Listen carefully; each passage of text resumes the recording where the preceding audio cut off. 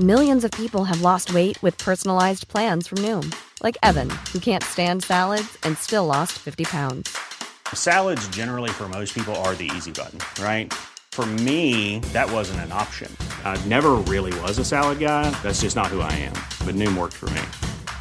Get your personalized plan today at Noom.com. Real Noom user compensated to provide their story. In 4 weeks, the typical Noom user can expect to lose 1 to 2 pounds per week. Individual results may vary. Hold up. What was that? Boring. No flavor. That was as bad as those leftovers you ate all week. Keke Palmer here. And it's time to say hello to something fresh and guilt-free. Hello Fresh. Jazz up dinner with pecan-crusted chicken or garlic butter shrimp scampi. Now that's music to my mouth. Hello Fresh. Let's get this dinner party started. Discover all the delicious possibilities at hellofresh.com. Hiring for your small business? If you're not looking for professionals on LinkedIn, you're looking in the wrong place. That's like looking for your car keys in a fish tank. LinkedIn helps you hire professionals you can't find anywhere else, even those who aren't actively searching for a new job but might be open to the perfect role. In a given month, over 70% of LinkedIn users don't even visit other leading job sites. So start looking in the right place. With LinkedIn, you can hire professionals like a professional. Post your free job on linkedin.com/achieve today. Hur är det med dig? Är du fortfarande lite sjuk? Det kan man lugnt säga.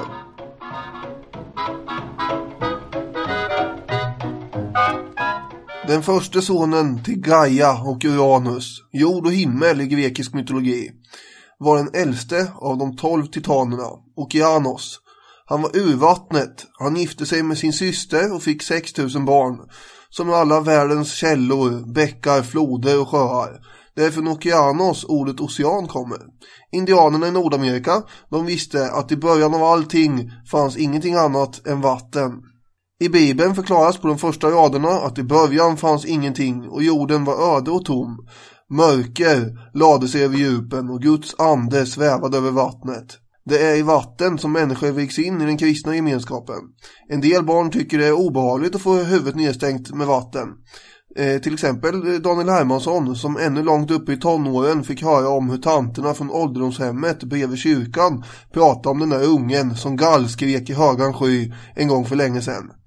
Själv gick han bland släktingar länge under namnet Mistluren till följd av den sorgliga episoden.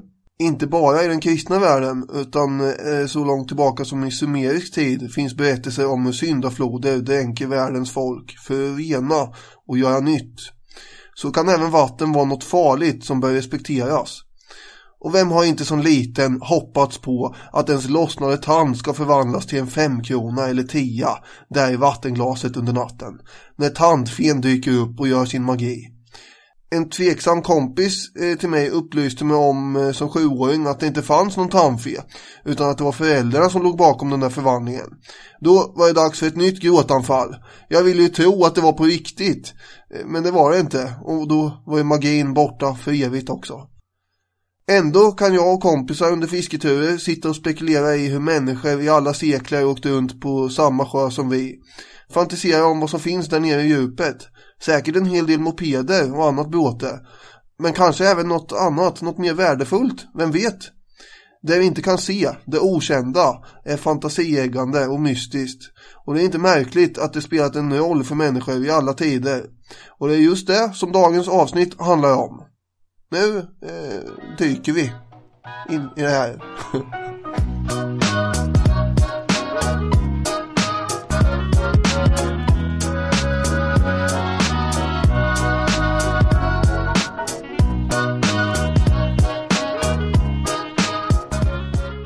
Så ni är såklart varmt välkomna till detta avsnitt av Historiepodden. Det är 86:e i turordningen och säsongens sista avsnitt.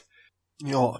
Vi sitter här den 22 december och spelar in det här några dagar i förväg. Eller här och här. Jag sitter på Öbacka med utsikt över Umeälven på tal om vatten. Och du sitter i Stockholm med ena foten i farstun på väg hem till inte Norrköping men väl Östergötland. Ja. Och jag kunde också sitta med foten i en balja med vatten eller något för att må bättre, inte vet jag. Men jag är extremt sjuk, känns det som. Ja. Och det här är lite ironiskt eftersom jag tror det var i avsnittet om spanska sjukan som jag satt och skröt om att jag blir aldrig sjuk. Det var 13 år sedan jag var sjuk och hade feber och bla bla bla. Men nu har jag haft det i 2-3 dagar här och jag kan säga att nu är det nog så att jag måste avbryta den där sviten. Däremot så tycker jag att det finns en annan svit, det vill säga har man varit sjuk som man varit hemma från jobbet? Nej, det har jag inte. För jag passar på att bli sjuk när jag är ledig. Och det är ju typiskt den här lärarsjukan att man slappnar ju av när man blir ledig. Och det var det jag hade tänkt säga, ja. att du är en väldigt lojal anställd som väntar med att vara sjuk på din egen tid. Ja, sköter det där lite snyggt. Det brukar alltid vara att man blir lite krasslig första veckan på sommarlovet och sådär. Nu är det tydligen jullov som gäller också. Det här avsnittet görs tillsammans med Radio Play. Man kan ladda ner den appen och se vad det finns för kuligheter där. I lördags, efter att vi hade spelat in, då jag började bli sjuk för övrigt, då var jag ju på den här föreställningen Sveriges historia. Med Måns Möller och Snöjen. Ja, just det. De drar igenom hela Sveriges historia då, från vikingatid och framåt. De pratar ganska mycket om sånt som inte har med historia att göra också. Måns Möllers Vasaloppsåkning och sånt där. Ja. Det är väldigt kul i alla fall. Och de tar upp historiepodden och de driver väldigt mycket med sig själva. Och de driver även med bland annat mig, kan jag säga. Ja, hur omnämns vi i det då? Om man vill veta det så får man väl ta och gå dit, känner jag. Ja. Får du procent på sålda biljetter här eller någonting? Nej, det tror jag inte jag får. Ja. Däremot fick jag ju komma dit faktiskt. Just det, fint. Ja, vem fan är du då? Vem är du? Vem är jag? Kan vi få kontakt nu? Jag söker Ingegerd Ragnarsson. Ja, vem fan är du då? Vi ringer ifrån Bingolotto i Göteborg. Jaha. Om jag söker sanningen, får jag den? Vem är du? Årets sista Vem är hen? Daniel Hermansson har glidit upp i en ledning. 8 poäng mot mina tappra 7. Och jag tänkte på det här att det var ju väldigt skönt att ha en rosa tröja på sig. Men det har jag inte sett någon. Nej, just det. Den har kanske försvunnit i posten. Det är ju jultider nu. Ja. Det är mycket paket som försvinner. Ja, vilken otur. En av sakerna som jag ibland har grämt mig om är att jag fick så dålig utdelning när det var Challenger-raketen som var rätt svar. Jag tyckte man måste ju faktiskt veta vad den heter. Att beskriva precis vad den är, det räcker inte. Jag tyckte det kan väl inte vara allmän kunskap vad Challenger är för någonting. Men i något av veckans avsnitt av Della Sport, Jonathan Unges sportpodcast, då börjar han prata om Challenger-raketen, om mannen som inte vet vad Champions League heter. För han är det helt naturligt. Nej, du tänker på Apollo, jag pratar om Challenger. Så jag får sent om sidor ge vika och säga att det ingår i, man ska kunna det. Ja, det tycker jag väl. Bra, då har vi slagit fast det långt senare. Och det här går ju alltså ut på att det är 5 nivåer. Man kan få 5 poäng som mest. Du ska gissa på varje nivå. Jag är en person idag. Igen. För 5 poäng. Det jag gjorde är fortfarande aktuellt i nutiden. Trots drygt 200 år har gått. Det är inte så märkvärdigt då jag var en av de största. Lagom luddigt. Ja, det är väldigt luddigt. Ja, då är vi alltså tidigt 1800-tal. Drygt 200 år. Drygt 200 år. Linné. Fel. Min fru Konstans vann jag genom att fantisera ihop en historia om henne. Som gav mig så mycket pengar att jag fick gifta mig med henne. Jag har ingen aning. Pass. Pass. 3 poäng. Jag var enastående redan som barn. Som vuxen hade jag extremt svårt att hålla i pengar och jag var ofta väldigt sjuklig. Underbarn skulle man kunna säga. Svårt att hålla i pengar och väldigt sjuklig. Jag vet inte, är det någon kompositör kanske? Är det Mozart? Och det är rätt. Grattis! 3 poäng. Då står det 9, 8. Vad står det? Det står 10-8. 10-8. På 2 poäng hade jag producerade 626 verk under mitt liv. Det innehöll bland annat bröllop och förtrollade flöjter. Dessa 2 anses vara samhällskritik jag riktade då jag blivit frimurare. Och för 1 poäng, det är lite internt, oavsett vad som står på internet och i vissa turistbroschyrer ligger jag inte begravd i Westminster Abbey och jag dog inte i Engelska kanalen, utan sannolikt av en rad sjukdomar och särskilt en influensaepidemi i Wien 1791. Det känns mer troligt. Där hade jag tagit den. Ja, det finns ju en sida på internet som jag tror är till för källkritik eller något sånt där. Ja. Som är ganska vilseledande. Där det står att Mozart dog under någon slags spelning på någon flottliknande arrangemang i Engelska kanalen. Precis. Att han ramlade över bord där. Ja, att det sjönk därför att de här musikerna vägrade kasta sina instrument över bord. Så var jag alltså inte, utan han hade en himla massa sjukdomar och var allmänt skröplig helt enkelt. Och sen så begravdes han i Wien i någon slags massgrav där faktiskt. Vatten, stan är full av vatten. Vatten. Vågorna gungar mig. Underbar himmel seglar jag. Händer som gungar mig. Jag har hela världen under min stad. Ja, det här blir spännande. Ja, nu vad det blir för röd tråd i det här. Det är väl ett till sånt här gottepåse-avsnitt. Ja, det kan man nog säga. Ska jag säga till att börja med att jag har främst tittat i Carl Herman Tillhagens bok Vattnens folklore, bland annat. Men mest den.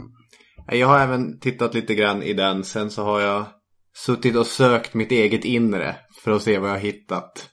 Jaha, ja. Det lät ju spännande. För att citera någon gammal elev till mig på sitt gymnasiearbete. Källa Robin Olofsson, och han är pålitlig. Har de skrivit det? Ja. Ja. Du, apropå har inte du lagt ner tänder i vattenglas och sådär? Ja, det känns ju som man borde ha gjort det, men jag har inget direkt minne av det. Däremot har man ju... Ja, jag var så knäckt när jag fick veta att det inte stämde där. Jag har inga sådana minnen när det gäller tandfer eller jultomten eller så. Den här alltså aktiva minnen på att jag någonsin har trott på det. Däremot känner jag ju väldigt mycket igen mig i det här. Sitta och titta ner i en mörk sjö i djupa vatten och bara låta fantasin springa fritt med vad som finns där egentligen. Ja, det var ju du som sa för några avsnitt sedan det här med pirajer och så. Att ni hade för en massa spekulationer. Just det. Att pirajer och blodiglar var det värsta man kunde tänka sig. Men det är väl bara vad som finns i den naturliga världen. Om man dessutom lägger på en lite mystisk dimension på det hela, då kan man komma på bra mycket obehagligare ting och väsen. Jag sitter ju här med utsikt över Umeälven, och det får ju en såklart att tänka på dagens ämne. Nu när jag ser den framför mig så är den ju ren och klar, men en gång i tiden var den faktiskt påtagligt förorenad. Det var faktiskt så att Umeå kommun drogs till vattendomstolen på 70-talet och tvingades mot sin vilja bygga ett reningsverk. Jaha. Men att det forsade så bra som det var att det var inga problem. Det behövdes inget reningsverk här. Sånt här sköter naturen helt på egen hand. Tror jag får väl skjuta in. Det är Erland Morald skriver om det här i sin bok Svenska miljöskandaler. Men jag är ute på resande fot och tror eller ej, men jag tar inte mitt miljöhistoriska bibliotek med mig när jag är ute och ränner. Så jag kanske får lov att återkomma till saken, men det slog mig igår när jag satte mig ner för att plita samman några anteckningar. En annan tanke som slog mig var, kommer du ihåg för länge sedan när vi pratade om skogen? Jag försökte argumentera för att skogen var viktig inom svensk folksjäl genom att peka på de här namnen som svenskarna tog när efternamn blev något för vanligt folk på 1800-talet. Att man kallar sig Lund och Gran och Ek och Björk och så vidare. Samma typ av argumentation går ju föra kring det här ämnet. Det är ström och bäck och sjö och liknande som människor kallar sig. Ständigt de här naturnamnen, inte Smith eller Baker yrkesnamn som då är vanliga i England. Så att inte bara skogen utan även vattnen ligger ju nära svenskens folksjäl. Ja, det här avsnittet kommer jag handla mest om i förhållande till Sverige förstås.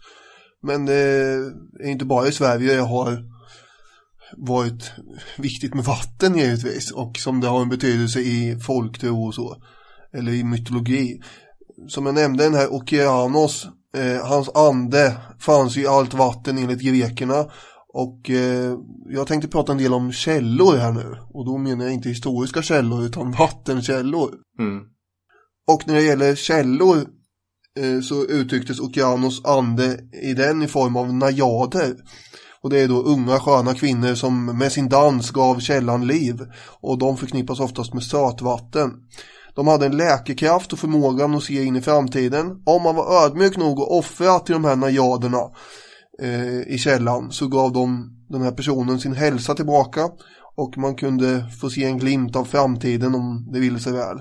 Så tanken om hälsokällor, den är ju väldigt gammal och äldre än tideräkningen vi har. Men jag tänkte prata lite om nordisk mytologi här nu. Vad trevligt. Som någon slags bakgrund för att visa att det har betydelse även där. Det fanns ju den här brunnen i Nifelheim som massa källor rinner från, kommer jag ihåg. Just det. Vet du vad trädet heter då? Det heter Yggdrasil, va? Och den enda kommentaren på Twitter som vi har fått under hashtaggen fiskpodd skämtar jag om Yggdrasil. Ja, just det. Då blir det sill istället. Ja, det var lite roligt, tyckte jag. Men det här är ju då världsträdet Yggdrasil som har rötter ända ner i underjordens heliga källflöden. En av rötterna får ju då vatten från den här källan Vergelmer. Och där nere finns det också en ormliknande drake som heter Nidhugg. Och den här Nidhugg, han gnager intensivt på Yggdrasils rötter. Han symboliserar ondskan och undergången i världsalltet. Från den här källan Vergelmer, där Nidhugg håller till, så vinner också floden Jöll. Och det är den floden som de döda måste färdas över för att komma till dödsriket Hel. Och den här Jöll går ju att jämföra med den grekiska mytologins flod Styx, som man behöver åka över för att ta sig till Hades rike. En annan av Yggdrasils rötter letar sig fram till källan Mimer. Och där finns ju all tänkbar urtidsvisdom. Man blir ju otroligt smart och kunnig bara man tar en slurk av Mimers vatten. Självaste Oden var ju där och tänkte sig bli smart på kuppen. Men han var ju tvungen att ge ett öga i pant till Mimers vakt där. Och när han gjorde det så fick han dricka av Mimer. Och då klarnade hans tanke och guden började frodas och fatta allt. Växa i dådkraft och trivas väl. Står det i Havamal, en sån här Edda-dikt om Oden i isländsk saga. Källor i sig anses ju då väldigt mystiska och de kunde dyka upp i hårt berg och bubbla och spruta och koka och de senare aldrig verkar som. Och i folktron så är det just ovanligheter som drar till sig uppmärksamhet ju. Vissa källor har ett ovanligt läge, en speciell smak eller färg och kunde leda till att det betraktas som en hälsokälla då. Jag känner själv att jag skulle vilja ha en tillgång till en sån just nu. Ja, jag förstår det. Det här sätter igång fantasin hos människor och vilja och förklara hur det kunde komma upp vatten på sådana orimliga ställen.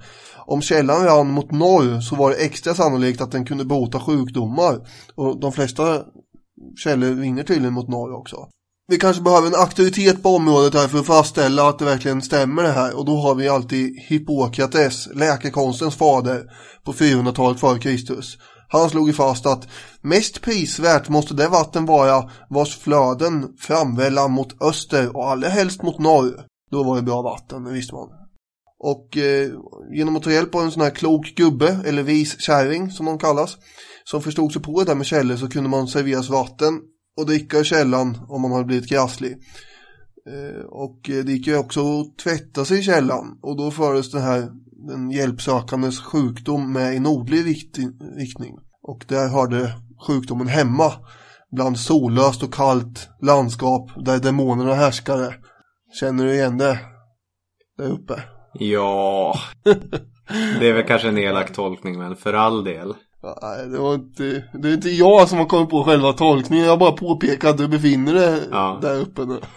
Man kan väl bara påpeka en sån sak om källor också, att det allra bästa stället när man är ute och letar efter någonstans att slå sig ner och leva sitt liv, bedriva sitt jordbruk, det är att hitta fin åkerlapp som dessutom ligger i närheten till en källa som pålar. Så du får det här färska vattnet, du får den här livsgivande kraften. En sjö är ju verkligen bara, om man inte hittar någon källa, då får vi väl ta sjövatten då. Vi har inget val. Det var extra bra om det var järnhaltigt vatten. Det gav en syrlig smak. I Östergötlands gruvområden så kallar man det här för järligt. Och i Bergslagen så kallar man det för momvatten. Alltså malmvatten. Och det blir ofta källans väggar och omkringliggande mark, det blir då rödaktig. Rostfärgat slam, det ansågs tydligen vara alldeles utmärkt att lägga om och packa in sår med och sådär. För och sjuka kroppsdelar skulle omläggas med där. Just det där känner man igen när man har ett riktigt elakt sår. Snabbt hämta lite rostfärgat slam. Ja, precis. Då blir det tipptopp. Hur de här källorna har uppstått är också föremål för spekulation förstås. Och oftast så är det så att man har tänkt sig att det är gudar som har gett upphov till källorna, eftersom vattnet kunde bota eller skydda. Då har vi lite exempel här. I Asarum, Blekinge, så fanns det en offerkälla ända fram till 1838, sägs det. Ryktet berättar då att en gång hade asagudarna kuskat fram där minsann, och en av dem skulle ha varit blind, och så tvättade han sig i den här källan och återfick synen hipp som happ. Och så det blir då att källans kraft var ju till och med starkare än själva gudarna. Heliga män kunde ju precis som Mose banka med en käpp i marken eller på en klippa, och så sprang det fram en helig källa. Och så har vi en liten historia här om Toras källa i Torekov. Det är en dansk kung som hade, det här är då alltså väldigt svårt att verifiera vilken dansk kung, eftersom det är extremt länge sedan. Men det är en dansk kung. Ja, det är en dansk kung. Och han hade 3 barn, Tora, Gille och Arild. Hans drottning dog snart däremot, och kungens nya fru var lite elak av sig, så hon bad en skeppare ta med de här barnen ut till havs och låta dem drunkna. Och de döda barnens kroppar flöt i land på en massa olika ställen. Tora flöt i land vid Toras sten i Torekov, och då fanns det några hedliga människor där som försökte bära Toras kropp till en kyrka för att begrava henne i vigd jord. Men då slog minsann övernaturliga krafter till och gjorde prinsessan så tung att de inte orkade bära henne. Och därför så begravdes hon i Torekov. Och självklart så uppstod en källa där strax efter. Och dit har då föräldrar i långa tider tagit med sina sjuka barn för att de skulle botas. Sen har vi Skriakällan i Sibbarp, Halland. Där hade en man stulit en häst. Och så blev han upptäckt och försvann så snabbt han kunde med hästen. Han tänkte, nu är det dags att dra här. Och en arg folkhop med grepar och gafflar springer efter där. Och sen vid en krök av vägen så springer han på en herdepojke som är ute och går, inte ett ont anande. Och då så säger han åt honom att det var väl tur att jag mötte dig. Vill du hålla hästen en stund så ska jag gå in på ett ärende i skogen här. Och grabben, han vet inte vad det är frågan om, så han håller ju hästen. Och när den här arga folkhopen kommer fram till den här kröken på vägen, så ser de, där står ju hästtjuven och håller i hästen. Självklart är det han som är skurken. Vad gör vi? Är det inga läge att sitta och diskutera? Häng tjuven i närmsta träd. Och så gjorde de det, och han var helt oskyldig, stackaren. Så då poppar det givetvis också upp en källa där, och det är då i Skriarp. Den här sägnen finns också i Bohuslän, Gallikällan vid Ljungskile till exempel. Ja. Källornas kraft var ju olika vid olika tidpunkter på dygnet och sådär. Man visste inte riktigt när man skulle dricka det där vattnet för att det skulle vara bra. På en del ställen så sägs det att det ska vara under dagstid, eftersom solens kraft gör att inte vattnet kan förgiftas av onda andar och sådär. Och på andra ställen så är det mellan 12 och 1 på natten som det fungerar bäst. För att det är ju så att de här kloka gubbarna och visa kärringarna som delar med sig av sin magi, den fungerar bäst vid midnatt. Det är när man hör de här härliga berättelserna om orter som Torekov och så. Det låter lite grann som att det är På spåret intro, att det ska följa en fråga. I alla tider har föräldrar tagit med sig sjuka barn dit. Nu ska vi se vad ni kan om olika kurer för sjuka barn. Det här är ju snarare, det är ju inte historia på det sättet, utan det går inte att verifiera och belägga förstås, utan det är ju sägner. Men det är ju historia på det sättet att det har ju spelat roll i människors vardag. Ja. På samma sätt som tandfen inte finns, så är det ändå historiskt belagt att jag började tjuta när det visade sig att det inte fanns någon tandfe. Och sen när vi kommer komma in på kanske Näcken eller liknande, så kommer det dessutom vara myter och berättelser som är ganska spridda och som påverkar väldigt många människors beteende. Så att det är inte helt oviktigt heller. Det är mer än bara lite roliga berättelser. Ja. Kristendomen gör ju intåg sen också. Och bestämmer att på vissa dagar ska man gå till de här källorna. Och så ger man källorna namn efter olika helgon. Och till exempel då midsommardagen, det var ju Johannes döparens dag. Trefaldighetsafton var också en stor vallfärdsdag till hälsokällor. 1 maj var ju Sankta Valborgs dag. Och då firar man ju att våren kommer med eldar och allmänt skrän och sådär. Så redan under tidigt 1600-tal så hade det här källdrickandet koncentrerats till 3 specifika dagar. Och genom att man förlägger källdrickandet till de här festdagarna så blir det mer av ett folknöje. Tidigare så hade det varit en ganska allvarlig sak att gå till en källa och dricka vatten. Det var ju förknippat med gamla tiders att man offrar för god skörd och att man vill bli av med farsoter och så. Men när kristendomen gör intåg alltså, så blir det mer de här festdagarna som man går dit och dricker. Och det här pågår ju ända in på 1900-talet. I Närke så hade man under 1930-talet sed att sätta upp lövbågar över källan, fläta en krans som lades på ett ställe där källan pålar fram. Och det finns på massor av olika ställen också. Så här höll man på med ganska länge. Det var nog färre som gick till källan på den här tiden för att dricka och få bra hälsa. Man drack för att få sneda skor, sades det. Ja, man söp helt enkelt och festa. Jaha, okej. Det var massor med ungdomar som gick dit för att dricka alkohol och leka lekar. Det var blindbock och sista paret ut. Ha kul med kompisar och grannar och kanske skrapa ihop till någon liten flickvän eller pojkvän. Och det var i och för sig ganska blandade ålderskategorier. De äldre uppskattar nog källvattnet, kan man tänka sig. Men även för dem så var det ett avbrott i vardagen nu. Och träffa någon gammal bekant och prata stunt en dag. Något kul att göra. Ja, eller hur? Och det var på de här 3 högtidsdagarna som man gjorde det.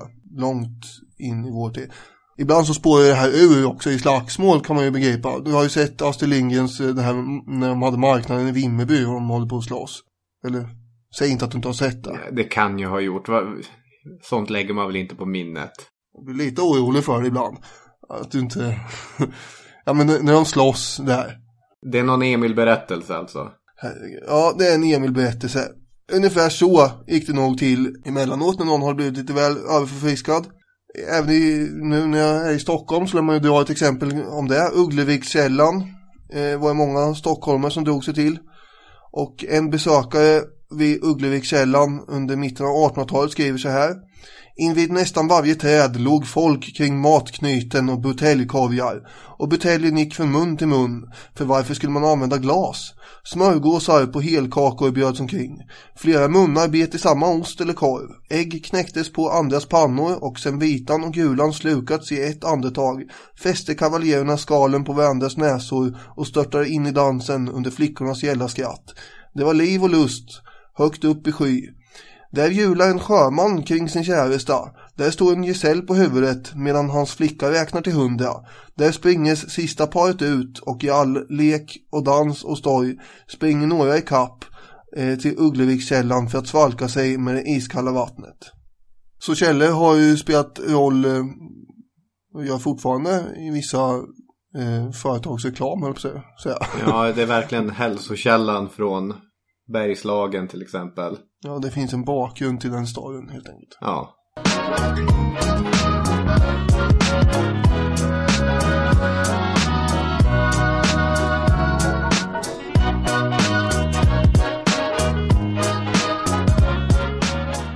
En av de gamla myterna som jag fastnade för var den här indiska berättelsen, eller indiska myten om att Brahma vaknar upp och ser att nej men världsalltet är ju bara, det finns ju knappt någonting här, och drar insikten att det måste ju bero på att vatten täcker allting. Och så snabbt förvandlar sig Brahma till en galt Och så dyker han ner i vattnet. Och med sina betar så tar han bergen och jorden och höjer det ovanför ytan. Och med sina klövar så sparkar han i botten på det här havet då, så att det blir hål och en massa vatten rinner ner i underjorden. Och på så sätt så försvinner nog mycket vatten samtidigt som jorden höjs, så att allt land guppar där på vatten. Samtidigt som massa vatten hamnar i underjorden. Och det är också någonting som finns i väldigt många kulturer. Den här tanken om att det finns vatten som rinner i underjorden. Du var ju inne på alla källor och allting som händer i asatro där i fornnordisk mytologi. Mm. Och man kan koppla det till sumerisk mytologi och hålla på. Hålla på? Ja, men man kan hålla på. Ja, nu håller vi på här. Ja, men jag fastnade för det här djupa, mörka, obehagliga. För att bada i djupt svart vatten är ju obehagligt. Det är nästan någon typ av gemensam psykologisk upplevelse som vi alla delar. Man känner väl ingen som föredrar att bada i en mörk sjö framför en sjö eller ett hav där man ser botten och där vattnet är klart och härligt. För det sätter ju igång fantasin. Och det är föga förvånande så har till exempel bottenlösa sjöar funnits i folktro och spelat en viktig roll. Och den naturliga vägen in i svensk folktro är ju givetvis genom en berättelse från antiken. Den grekiska författaren Pausanias, som levde andra århundradet efter Kristus, skrev om den romerska kejsaren Nero, som levde mer än 100 år innan det här då. Enligt Pausanias ville Nero ta reda på hur djupt vattnet var i den Alkyoniska sjön. Och det här gör han, som man gör, med hjälp av att fälla ner rep. Och han har rep som är flera 100 meter långa. Bara Nero sitter i någon liten båt, kan man tänka sig. För det här är ingen stor sjö, 70 meter i omkrets. Och Nero, han har väl kanske med sig någon slav eller någon betjänt eller någonting som virar rep där ner. Och mer rep. Virar ner hur många meter rep som helst. Det hjälper inte, därför det kommer aldrig nå botten. För det här är ju såklart den sjön där vin- och festguden Dionysus åkte ner i underjorden för att hämta sin mamma Semele tillbaka. Det kunde man ju fatta. Det borde ju Nero ha förstått. Ja. Hon var ju ännu en av de här kvinnorna som Zeus hade strulat med och som hade blivit lurat av Hera. Den här berättelsen hade inte jag hört innan jag satt och läste lite grann om den. Det var så att Zeus hade varit tillsammans med den här vackra jordiska kvinnan, alltså människan Semele. Men då blir hon ju väldigt avundsjuk, Hera, som är Zeus fru. Och... Ja, det har vi varit inne på innan. Hon var en lätt hon var lättstött. Ja, fast annars sedan fanns det skäl att jag tänkte säga det också, ja. Så att Hera förvandlar sig till en gammal gumma och så ger hon sig ner för att prata med Zeus flickvän då. Och så sår hon tvivel. Är det verkligen Zeus som du är tillsammans med? Du borde be honom visa sin äkta gestalt. Ja, det ska jag göra. Och Semele då, när hon träffar Zeus nästa gång. Det är någonting jag vill att du gör. Och Zeus, jag svär vid Styx att jag kommer göra vad du än ber mig. Och det skulle man inte gjort, för inte ens Zeus kan ju byta en ed som svärs vid Styx. Den här floden jag nämnde innan, alltså dödsfloden. Det var ju otur att det var just det han råkade svära. För då säger Semele, visa din äkta gestalt. Och då måste han göra det. Och det kan hon ju inte klara av. För han är ju för stark. Det är för stort för en människa. Och hon brinner ju upp. Ja. Hon blir aska. Men här har vi tur, för att Hermes, budbäraren, han är så oerhört snabb så han hinner rädda det barnet som hon är gravid med ur askan. Ja, han bara får förbi där på sina bevingade skor, eller? Ja, och du pratade om att rostslam kan vara bra. När man inte har en kuvös så är det ju ett allmänt knep att man skär upp sitt lår, opererar in ett spädbarn i låret, syr ihop det där. Och så sen väntar man tills barnet klarar sig på egen hand och bara plopp ut ur låret. Jo, det och så föddes Dionysos. Just det. Men hur kom det här till den här sjön nu igen? Ja, långt senare då så kommer Dionysos vilja bege sig ner i underjorden då, för att det är väl rimligen där som hans mamma har hamnat. Just det.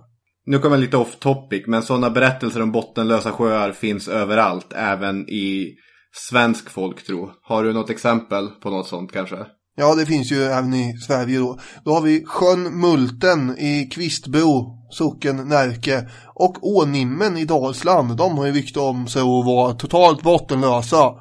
Oj, det finns inget botten överhuvudtaget. Man kan hålla på hur länge som helst för att leta efter botten där.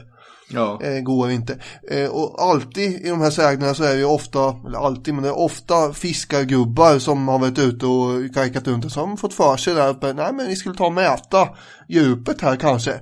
Och sen så firar de ner rep då. Och till slut så, ja, de når ju aldrig botten, men de får till slut höra ett rop ner från djupet. Det kan till exempel vara: om du mäter min längd så har du mitt djup. Eller ibland har man hört: om ni mäter mina väggar så ska jag väta era läggar. Det ska ju gärna rimma. Ja, läggar, alltså benen, de kommer drunkna helt enkelt. Och det här är ganska skrämmande, så i regel så har ju de här försöken och experimenten avbrutits så fort man hör det. Det kan man ju föreställa sig att det är inte skitkul att höra något ropa ner från djupet helt plötsligt. Nej, verkligen inte. Nu är det dock så här att det här ska föreställa vara en någorlunda vetenskaplig podd också. Så därför har jag då i vetenskapens namn gått in på Wikipedia och kollat om det inte finns ett uppmätt djup här. Då kan vi krossa den här myten om det hela. Därför att Multen är 26 meter djup och Ånimmen är 32 meter djup. Ja. Så det finns en botten även där. Men då kontrar jag med en av de stora kyrkofäderna, Olaus Magnus, en av de kyrkmän kring Gustav Vasa som först kom bra överens med Gustav Vasa men sen fick för sig att reformation, är det så bra idé? Då kom han sämre överens med Gustav Vasa efter det. Just det. Men Olaus Magnus skrev ju en sorts reseberättelse över hur Sverige såg ut, och i Dalarna så kom han ju till sjön Runn som enligt dalkarlarna ej kan mätas. Den måste vara bottenlös. Nu har vi en kyrkfaders ord på det. Vad hette den, sa du? Runn. Har du kollat upp det här? Nej. Sannolikt finns det ju ändå en botten där med, känner jag. Ja. Det är kanske någon som vet, men ja, vi får väl anta att det inte gör det. I de här berättelserna från folktron, om man valde att störa en sån här sjö trots varningar så kunde det ju hända märkliga saker. Det finns flera berättelser om att det kanske är lite rök som lägger sig på vattnet.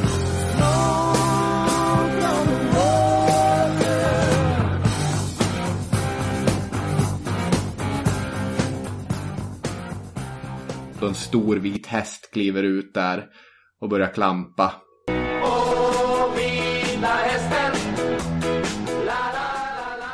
Nå, Daniel, då ställer jag följande fråga till dig och till lyssnarna.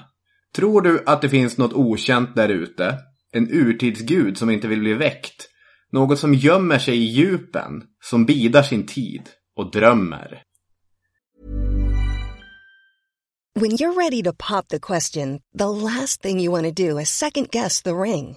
At BlueNile.com, you can design a one-of-a-kind ring with the ease and convenience of shopping online. Choose your diamond and setting. When you find the one, you'll get it delivered right to your door. Go to BlueNile.com and use promo code LISTEN to get $50 off your purchase of $500 or more. That's code LISTEN at BlueNile.com for $50 off your purchase.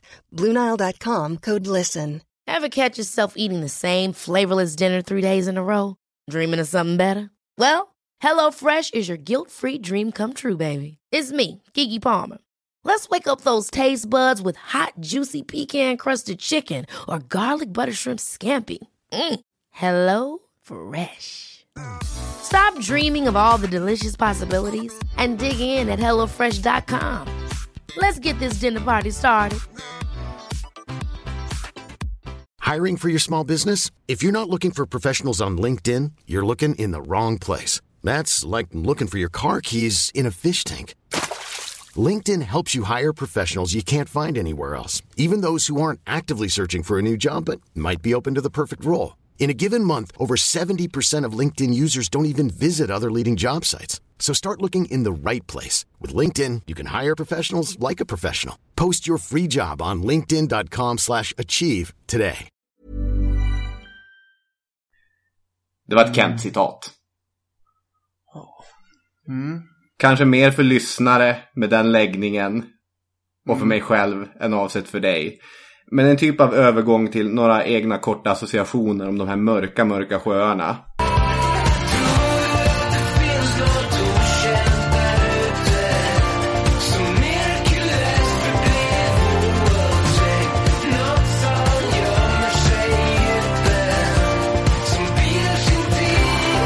Alltså jag får ju mindervärldskomplex varenda gång du drar såna här grejer. Därför att jag kan ju inte relatera. Jag har ju inte samma...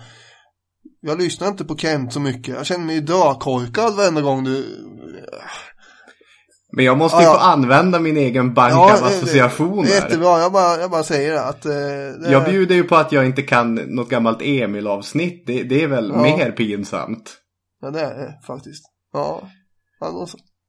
För det där med att haven och djupen som är stora, svarta och obehagliga, det går djupt. Jag kommer ihåg, det avsnittet kanske aldrig sändes, men visst, i ett av våra allra första avsnitt hade vi en sån här vansinnesdiskussion om rymden kontra de djupa haven. Ja, jag tror att det är med lite grann i något avsnitt. Ja, kanske. Så att på något sätt tror jag det är allmänmänskligt, det här är mörka djupa, att det representerar det okända. På samma sätt som den djupaste skogen, att man kan bara fantisera in vad man själv vill på det. Och det har ju såklart satt sina spår i både kulturen och konsten.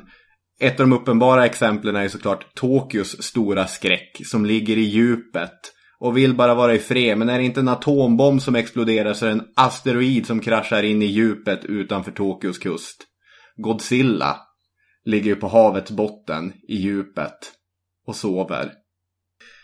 Det är en uppenbar referens. Sen behöver man inte dröja kvar i det, för Godzilla är ju framförallt en symbol för kärnvapen och det kan man återkomma på annat sätt. Men det här Kent-citatet, det refererar såklart, eller det refererar till en skräckförfattare, H.P. Lovecraft och hans gud Cthulhu. Och det här är en av de mest inflytelserika skräckförfattarna någonsin. Och jag förstår att det är nog inte en referens som ligger så nära dina intressen, men jag tror många lyssnare tänker på det när man pratar om hav och sjöar och djupet. För i Lovecrafts noveller, det handlar bland annat om hur oviktiga människor egentligen är. Det finns kosmiska varelser och gudar och väsen som de bryr sig inte ens om oss, men de finns där. Och en av dem, den allra läskigaste, heter Cthulhu. Och i novellen från 1928, The Call of Cthulhu, så ligger en sorts bläckfiskmänniskogud på botten. Död men drömmande. Och en dag kommer Cthulhu vakna. Och då ligger vi illa till alltså. Vad var det här i för något, sa du? Det här är i en novell. Men H.P. Lovecraft, han skrev skräcknoveller. Och det här räknar du med att alla känner till, eller vadå? Det här är en ganska bred referens. Det är många som kommer känna igen det. Och om vi skulle ha pratat om okända faror i djupa vatten utan att ta upp Cthulhu, utan att ta upp H.P. Lovecraft, då skulle vi ha fått kommentarer om Cthulhu. Man behöver inte gå in på honom så mycket, men just den här bläckfiskguden som ligger där i djupet har blivit superstjärnan från de här berättelserna. Och det är av samma anledning som att människorna i Dalarna på 1500-talet är rädd för djupt sjövatten. Det är det här svarta, det här mörka, det här oåtkomliga som man bara tänker, vad finns där egentligen? Vem är det som bestämmer i de här sjöarna då? Ja, det kan ju till exempel vara ett sjörå kanske. Jaha, just det. Och vad är det då? Sjörået är, kan man säga, en marin variant av skogsrået som såklart är mer bekant. Det här är ju klassisk folktro att olika väsen finns ute i naturen. Är man i havet så är det nog havsfrun som bestämmer, men inne i land när det gäller bäckar och sjöar och så, då är det nog sjörået. För älvorna, de må dansa längs med stränder och på ängar, men i vattnen, då är det Näcken och sjörået som är kung. Sjörået är då en vacker kvinna med långt vackert hår som hon ofta visar sig och kammar. Och hon lever i sjöar och bäckar. Och det är en sjöjungfru. Ofta beskrivs hon med underkroppen av en fisk och med överkroppen av en vacker kvinna. Och hon är en typ av svensk folktros Aquaman, seriefiguren, eftersom hon sitter på stor rikedom och dessutom ansvarar för fiskarna. Ja, och det är ett ganska lättirriterat väsen det här. Ja, de är ju det överhuvudtaget, de här väsena. Om man tänker sig, som sagt, vilket man har upplevt ibland känns det som, fisklösa sjöar. Ja. De har ju svurit över emellanåt. Det finns inte en fisk i hela sjön här. Och så kanske man svär lite över hela också. Då skulle sjörådet kunna bli upprört. Och så ser hon till att det verkligen inte finns någon fisk överhuvudtaget i sjön. Hon tar bort dem helt enkelt. Skickar iväg dem någon annanstans eller har ihjäl dem. Ja. Det räckte med att man kanske uträttar diverse behov i sjön. Eller att man spottar i sjön. Eller att man svor över den på något sätt som sagt. Då blev hon så sur som hon kunde se till att det inte fanns någon fisk där helt enkelt. Men det är ju ändå att föredra att inte få fisk mot att dra upp några av sjöråets favoritfiskar. För i vissa berättelser så har hon 2 stycken gäddor som är hennes egna favoritgäddor. Och en gädda har en krona på huvudet och en har ett halsband kring halsen. Mm-hmm. Och får du upp den här gäddan i båten, då ligger du illa till. Då ska den tillbaka illa snabbt och du ska nå därifrån. Samtidigt som du ber om ursäkt så mycket för att du hade fräckhet att ta upp hennes gädda. Jaha, just det. Det har jag inte sett någon med krona eller halsband, så det är nog lugnt. Ja, där har man klarat sig. Ofta så kopplas ju det här till tvister om rättigheter till sjön.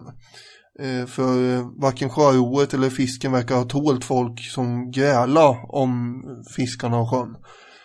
Och då finns det exempel i Torsjö i Ångermanland, så hade rödingfisket länge varit väldigt bra och gott. Men sen så kom invånarna i konflikt med en grannby och det här grälet gjorde en trollkunnig Torsjöbo så arg att han sa: hädanefter ska ni slippa att se röding i Torsjön mera, och då ska det väl bli slut på grälet. Och sen slängde han ner en enrot i vattnet och sa att så länge det finns någonting kvar av den där enroten så ska det inte finnas en röding i hela sjön. Och som alla vet så ruttnar ju inte enrot i första taget. Så där fick de ingen röding. Det är ju bekant. Det är enroten. Just det. Man kanske då ska anlägga ett mer vetenskapligt perspektiv också på det hela. För det finns ju faktiskt sjöar där fisken kan försvinna på ett dramatiskt sätt. Men det torde mer bero på att under väldigt kalla och långa vintrar så läggs ett tjockt istäcke över sjön, och om sjön är grund så blir det helt enkelt extremt syrefattigt och fisken kvävs ihjäl. Så sånt kan ju hända. Ja, snarare än att det är ett sjörå inblandat kanske. Ja, det låter ju som mer rimligt. Men kan vi verkligen lägga undan förklaringen att det är sjörået som har sett till att det blir så syrefattigt? Nej, det vet man ju inte som sagt. Hon hade ju fullt med boskap på botten av sjöarna också. Det var kor och hästar och grejer. Ja, ska vi prata lite om mystiska djur och skrämmande väsen och sånt där? Spännande. Det var ju oftast hästar eller tjurar som på något vis var någon slags inkarnation av sjöns ande som kunde leva där nere i djupet. Men i svensk folktro så är det också, det är de här sjöväsenas boskap som sagt. En man från Östergötland som föddes runt 1830 har då uppgett att just som dagen begynte gry kom en stor vit häst upp ur sjön och gick så sakteliga över mossen och in i dungen på den andra sidan. Och den här vita hästen har ju då framträtt på en massa andra ställen med och simmar runt i sotsvart vatten. Och det var ingen fest om man såg den här hästen, för det var ett olycksvarsel. Var det den här mannen från Östergötland som spred myten om den vita hästen och så fick hockeylaget sitt namn? Nej, det här var ju då i Västergötland. Ja, faktiskt. Men när vi ändå är igång så kan man ju förklara att det är ju det är en sammanslagning, Vita hästen, av det var ett hockeylag som hette IFK Norrköping och sen var det ett annat som heter Sleipner. Och Sleipner är ju den 8-benta hästen i asatron. Och då, eftersom IFK är vita och Sleipner är en häst, så blev det Vita hästen. Ja, då har vi 1967. Nu har vi redogjort för det också. Ja. Fler djur? Fler djur. Sjöormen i Kvistbo. Kvistbo återkommer här. Det ligger i Närke, och då så kan det ha ett citat här från Tillhagens bok. Där talar flera äldre enligt uppteckningar från 1943 om den stora sjöormen. Den har kommit söderifrån genom Letälven i Nysund och gått upp i Lysingesjöarna i sydöstra delen av Karlskoga socken. Där och då har ormen gjort påhälsningar neråt Kvistbro och sjön Multen. Multen återkommer igen här. Ja, just det. Några modiga kvistbrokarar gav sig en gång åstad för att söka få död på odjuret. I ett pass mellan 2 sjöar nordväst om Tyggeboda, där de misstänkte att ormen skulle ha sin väg, satte de upp en grov stockfälla, sådan som de gamla jägarna brukade ha. De beslog den ordentligt med hästskobroddar för att inte ormen skulle kunna ta sig ur, och den gick i fällan.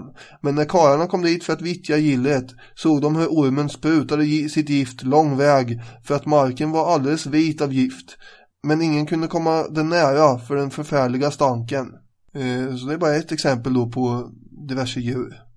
Vi har ju andra, som storsjöodjuret. Det är ju dock... Ja, jag vet inte hur vi ska angripa storsjöodjuret här riktigt. Nej, men berätta någonting om storsjöodjuret. Det är alltså, då är vi i Östersund.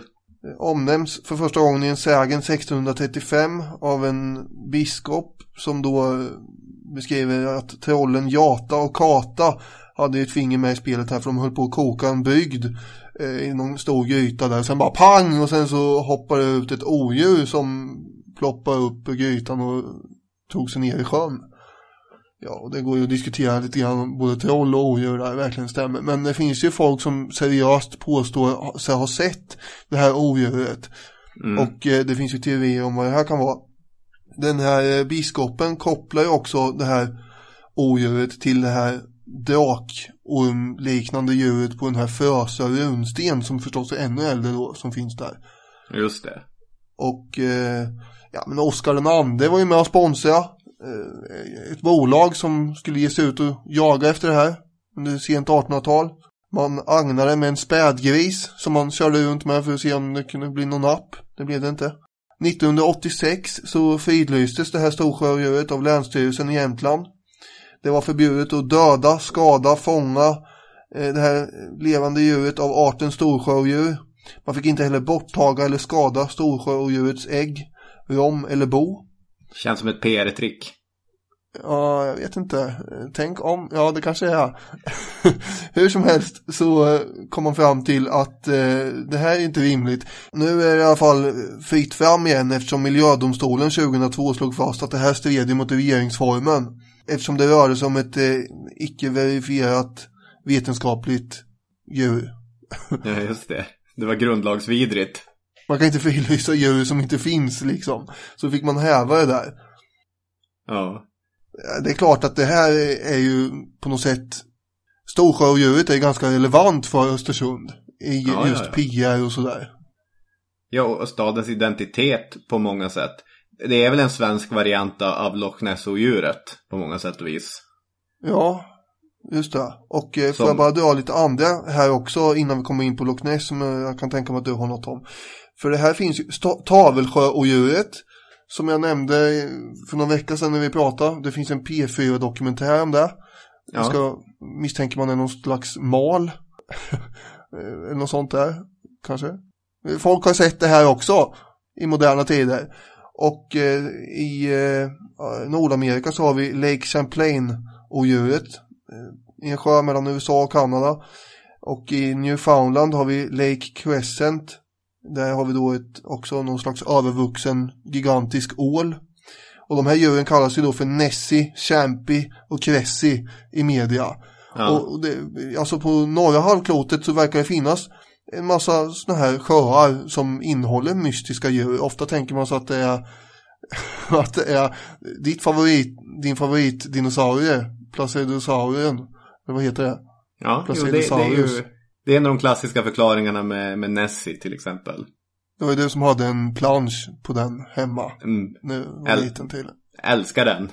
Och då ska den här rackaren ha överlevt, och kanske, inte vet jag om den har fryst ner på något sätt under inlandsisen och sen tinat upp och hamnat i de här sjöarna. Det har gått 65 miljoner år sedan den borde ha dött, så att det är lite mystiskt här. Det är lite mystiskt. De som håller på med den här typen, att jaga efter den här typen av djur är kryptozoologer. Och man får säga att det är en högst spekulativ vetenskap. Högst spekulativ.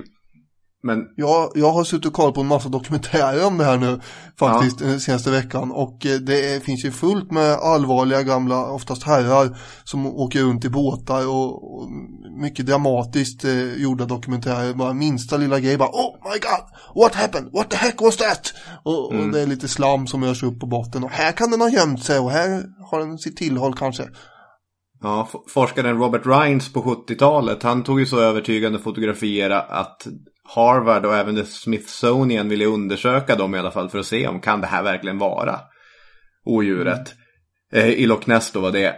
Ett riktigt bra filmtips är ju Werner Herzogs dokumentär The Incident at Loch Ness, som handlar om, det är en dokumentär om att han ska göra en dokumentär om att Loch Ness och djuret inte finns. Men då är twisten såklart att det finns. Den är riktigt obehaglig. Annars, vad hette den, sa du? The Incident at Loch Ness. Okay. Annars så, en klassisk berättelse om Loch Ness som jag tycker om är att 1971 så erbjuder Cutty Sark, det är ett whiskybolag, en belöning på 1 miljon pund till den person som lyckas fånga in Nessie. Obs, fånga in, inte fota utan fånga in Nessie. Och av någon anledning så börjar de helt plötsligt få lite panik. Tänk om någon gör det. Ja. Det var inte 1 miljon pund att ge till någon. Så bolaget kontaktar därför en försäkringsfirma, Lloyds, en firma i London. Och Lloyds till en början, ja men det här kan vi tänka oss att göra. Men motkravet är att vi ska få behålla odjuret om det fångas in. Jaha. Då kan vi pynta ut med pengarna. Men sen drar Lloyd sig också ur. Och då kan man läsa den här notisen i amerikansk media som plockar upp det här 1971. Lloyds chicken out on Loch Ness monster policy är rubriken. London. Lloyds of London has refused to underwrite an insurance policy for $2.4 million on the chances of the Loch Ness monster being captured. Quote, the risk is too great, a company spokesman said this Monday. Ja. Det är alltså någon försäkringstjänsteman som är ute där. Det är helt enkelt för stor risk att den ska fångas in. Ja, det här vill man ju inte vara med och betala. Nej, precis. Och det här ska ses då från 70-talet att det är verkligen Loch Ness och djurets gyllene era. Där är man så säker att det har funnits som man någonsin kommer att bli. Och jag sa ju Robert Rines som en amerikansk forskare är där massor och tar ett klassiskt undervattensfoto som ser väldigt, kan finnas någonting där tycker man. Vet aldrig. Nej. Men Lloyds tycker inte om den här negativa publiciteten som de får. Så till sist går de med på att försäkra den här tävlingen. Och då finns det ett helt fantastiskt kontrakt man kan läsa på internet.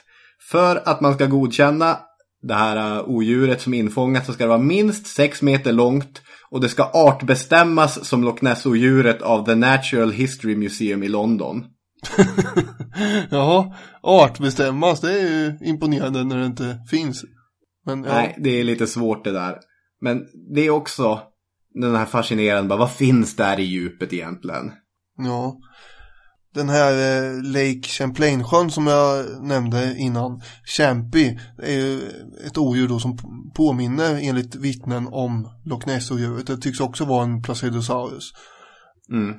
Men det finns en bild på den som är, alltså det är någonting i en som tänker, vad hela friden är det där om det inte är något mystiskt odjur. Den är alltså ganska spektakulär. Man kan söka på Lake Champlain monster eller något sånt där, sen trycka på bilder på Google så får man ju fram det där. Men om man ska vara ärlig kan man ju fundera över hur många sådana här odjur, det behöver finnas fler än ett liksom. Och då finns det ju forskare som säger att det krävs ju åtminstone 50 för att upprätthålla någon slags bärkraftig population. Och för att det ska vara riktigt hållbart behöver det vara 500-600 individer.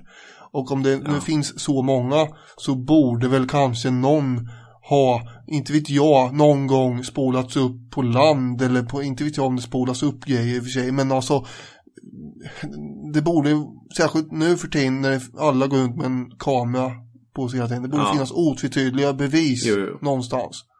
Eller hur? För det är ju lättare att, alltså om det inte vore för de jättebläckfiskarna som spolat till land så hade man väl talat om dem på samma sätt. Ja, i och för sig. Så är det ju. Det är otroligt mycket i själva haven som vi inte vet något om. Men det är en annan sak. Men apropå Herodotos som dyker upp då och då, redan han på 400-talet före Kristus pratar om det draksvansade odjuret Tyfon som ligger och lurar i Serboniska sjön. Och varje gång det blir storm så vrider den på sig så att vågorna stegar mot himlen. Nej, se dig omkring i viken. Här finns ingen ytlighet. Du kan inte bli besviken. Det framgår med tydlighet. Havet är djupt. Havet är djupt. Nere på botten, här är det toppen. Titta och njut. Uppe på land finns bara spring. Möda och slit för ingenting.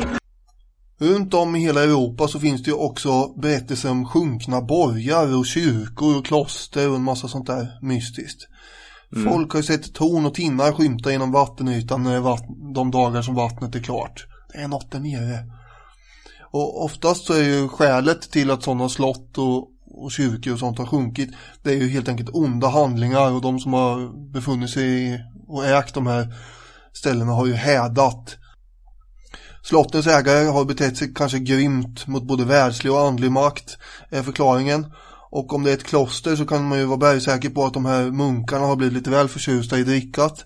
Och de har blivit då allmänt oheliga och därför har de straffats. Och klostret har då försjunkit ner i någon slags sjö. Just det. Och verkliga förklaringar till det här finns ju också då. För i krigstider, i alla tider så har ju förekommit krig, och då har ju folk velat skydda sina värdesaker. Och inte minst då kanske kyrkornas klockor, som man inte vill ska hamna i fiendesoldaternas händer. Och då är några beslutsamma ortsbor oftast som har tagit sig för att dumpa de här klockorna i sjön. Och sen har man kanske inte kommit åt dem igen. Eller fått upp dem, därför att så fort man dumpar någonting i sjön så hamnar det i de underjordiska väsenenas ägo liksom. Och för att få tillbaka så krävs det ju då ganska avancerade arrangemang. Man behöver helvita tvillingoxar i vissa fall, och så måste ju arbetet ske under total tystnad också när man ska dra upp de här klockorna till exempel. Ja, ibland har ju när de svenska älvarna tämjdes för att ge elektricitet till den begynnande industrialiseringen, eller inte begynnande, den blomstrande industrialiseringen, så var det ju flera byar som dränktes också, så att det finns ju på riktigt underjordiska byggnader. Eller inte underjordiska, undervattniska. Undervattniska. Submarina. Det kan du ge en exempel.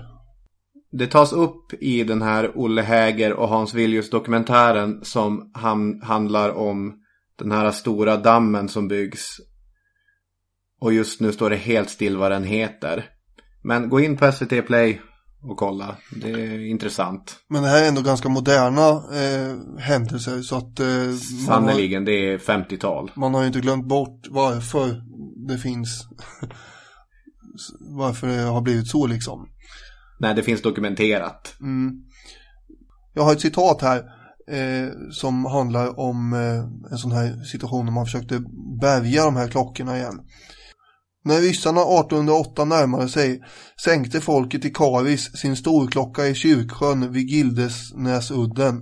Efter fredsslutet ville man ta upp den. Man hade också nått så långt med bärgningsarbetet att klockan skymtade i vattenbrynet då en gammal gumma gick förbi. "Si, nu får vi hon!" ropade hon själaglad. Och genast sjönk klockan ner i sjön igen, och där har den förblivit. Så det gällde att hålla käften när man skulle bärga de här grejerna. Annars så drog sjöväsena tillbaka grejerna igen. Just det. I Östergötland så kan vi stoltsera med att ha fullt med gamla guldvagnar i sjöarna. Till exempel finns en sjö vid Krokek där enligt sägnen munkarna från Vårfru kloster fick för sig att transportera en vagn med guld över isen en dag. Och då höll inte isen också damp den här vagnen i sjön. Och mycket riktigt så heter ju sjön också Guldvagnen.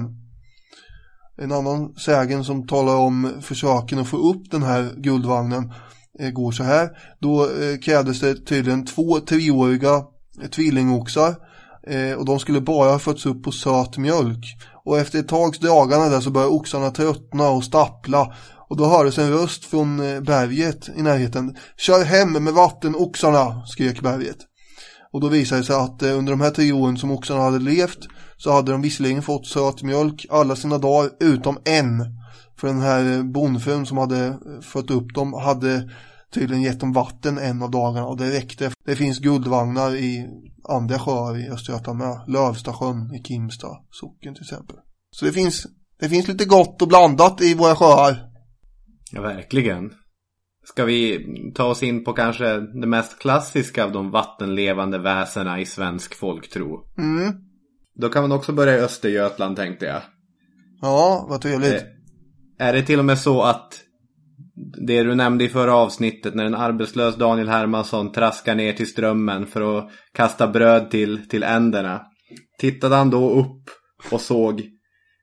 Nej, det stämmer ju inte, för det är ju på 1500-talet mitt citat. Men vi prövar ändå.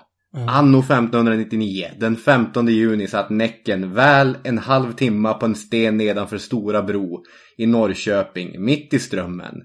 Han var skallig, hade ett krås om sig, en blå jacka med knappar uti, svarta byxor, krås om halsen och om händerna var de mycket ut i bruk. Blått kläde, då alla man brukade ett hedukaklädet, vilket ska vara något orientaliskt tyg. Efteråt drunknade vid Fiskeby 2 män och 3 pigor ut i Norrköping. En jänta. På Händelby 2 fiskare, allt nästan på en dag. Jaha, det låter ju förskräckligt det här. Ja. Har du sett Näcken i strömmen någon gång? Nej, jag har ju inte gjort det. Men det är många andra som har gjort.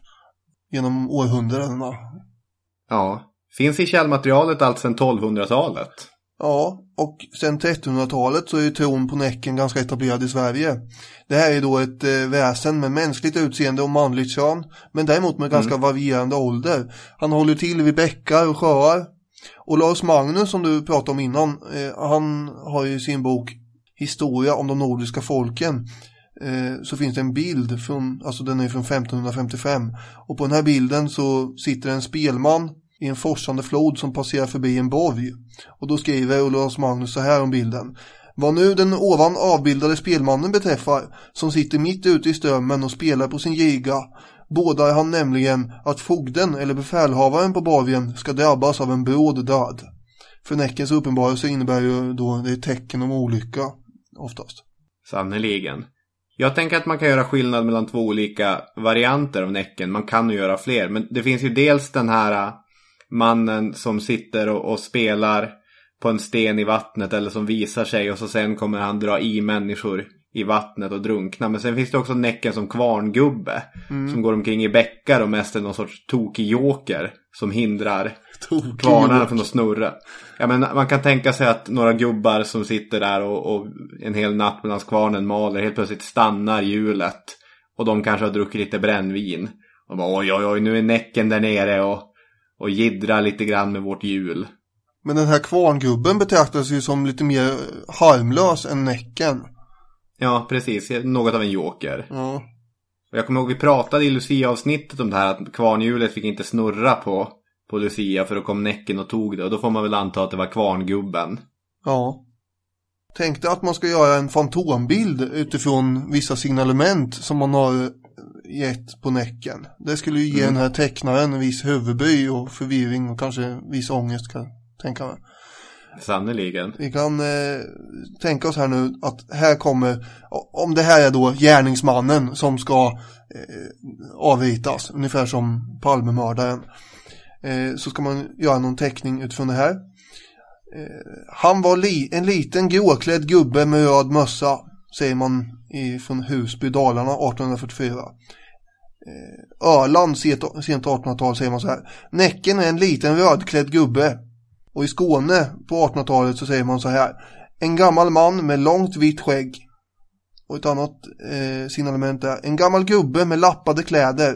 En liten gosse med röd mössa. Eller, också från Skåne 1870-tal, en grann och snygg herre. Och i Härjedalen så hade man sett honom och då såg han ut så här. En man med lång krokig näsa och ett öga mitt i pannan. Och i Dalarna från 1870-talet hade någon sett honom så här. Han såg ut som en man med ögon stora som halvmånar. Och ett annat vittne säger att han hade en hästhov istället för en fot på ena benet. Det är inte jättelätt att få ihop något av det här. Nej, verkligen inte. Och det blir också tydligt det här att vår bild av Näcken som har etsat sig fast inte minst genom nationalromantisk måleri och liknande, är ju av den här spelmannen som sitter naken i sjön. Men näcken kommer ju inte från att vara naken, utan det kommer antagligen från ett indoeuropeiskt verb för att tvätta eller bada. Så att egentligen det som håller samman berättelsen är att han är man och han är kring vatten. Ja, just det. Och på olika ställen i Sverige, för det här väsendet finns ju berättelser om från hela landet. Men han kallas ju olika saker. Ibland är det strömkar, bäckgubbe, forsgubbe eller ågubbe. Och dessutom så har ju den här rackaren en förmåga att omforma sig till vad som helst. Så att så fort man ser något som är lite ovanligt i närheten av vatten, ja, då är det bäst att anta att det är nog näcken det här, säger Ja, en skål. En skål. En kråka. En kråka, det är näcken. Han hade ju en oerhörd talang att återge naturens egen musik. Bäckars pålande och kluckande och forsarnas yrande dån. Han spelar ju fiol på ett helt utsökt vis, kanske i klass med Mozart. Ja, det är ju lite så här syrenliknande attribut på ett sätt att du blir väldigt lockad av det. Både näcken och det här sjörået och havsfrun som vi pratade om tidigare är ofta sexualiserade också. Att det här är någonting som de kan romantisera och de kan lura vanliga människor till att idka kön som gänger med dem. Att han var så himla haj på det här med att spela gjorde att många spelmän letar sig ut i åar och bäckar för att inspireras och bli typ trollbundna av naturens egen musik. Så kunde de sitta där på någon sten och dingla med benen och öva upp sin egen musikkonst till den alldeles yttersta skönhet. Och de kanske själva kunde bli tagna för att vara näcken, kan man ju tänka sig när man sitter där och spelar. Det är den här svenska varianten av det som amerikanska bluesmusiker enligt myten gör. De träffar djävulen vid någon korsning någonstans och säljer sin själ för att bli de här fantastiska musikerna. Han var ju beredd att lära upp vissa lärjungar också. Man kunde se en hand sticka upp mellan näckrosbladen ibland med en stråke. Och så byter han helt enkelt den här stråken mot någon annan stråke då. Och därför var det ett vanligt uttryck, om det var någon särskilt bra spelman så sa man ju att han har bytt stråke med näcken. Och det var den bästa beröm man kunde få liksom. Ett vittne säger att stundom spelade forsgubben så hänförande vackert att den som hörde därpå knappast vågade dra andan och ofta föll i gråt. Och det var någon slags förtrollning ju, att man blev sjuk om man lyssnade för länge på näcken. Och symptomen var att man fick nervösa ryckningar till exempel. Just det. Och ibland så drog han ju ner folk i djupet också. Om man var ute och simma och så fick man kramp eller sendrag, ja då var ju det självklart ett tecken på att nu var näcken och drog i benen på en. Och ibland så lyckades han ju dra ner, så fort någon drunknade så var det näckens fel. Ja, mitt citat från Norrköping, där fick han ju 5 stycken på en och samma dag. Ja, det var en bra dag för honom och inte för andra. Hur ska man skydda sig mot näcken då? Tungt beväpnad med modernaste teknologin. Kulsprutor och eldsprutor och grejer. Ja, precis. Ja, jag tror inte det kommer funka. Har du något bättre förslag? Amuletter! Såklart. Och då är det de här klassiska grejerna som alltid funkar. Det är vitlök, fyrklöver och kvicksilver och sånt där. Men man kan ju fundera på om, precis som det här med odjuren, hur många näckar finns det egentligen? Det måste finnas oerhört många. Ja. Du kunde väl hamna i fejd med varandra till exempel. Det läste jag om de här sjöråen i alla fall. Ja, de gillar ju inte varandra. Det gäller ju att vara den mäktigaste väsendet i sjöar och åar. Men det här var nog ingenting som man förr i tiden funderar på, liksom logiken i det hela, att det borde finnas hur många näckar som helst så fort det fanns lite vatten. Utan det bara var så att det fanns en näck här och där. Jo, om alla berättelser ska gå ihop så måste det ju rimligen vara så. Och det här var då 2015s sista avsnitt. Vi har levererat 49 avsnitt av 52 möjliga det här året. Ja. Det är inte illa. Nej, men nu ska jag sova, spela Pillars of Eternity och du ska bli friskfebern. Ja, helst. Ja, vi tackar alla lyssnare, inte bara för det här avsnittet utan för att ni har varit med oss hela året. Det har varit fantastisk resa. Ja, tack så jättemycket. Mycket roligt har vi haft. Och på återseende nästa år. Ja, vi kommer ta ledigt ett par veckor här i och för sig. Så jag har inte kollat upp vilket datum det blir nästa gång. Men ett par veckor in i 2016 så är vi tillbaka. Ja, det stämmer. Gott nytt år på er. Så, ja, verkligen. Och god fortsättning. Hej hej. Hej med er.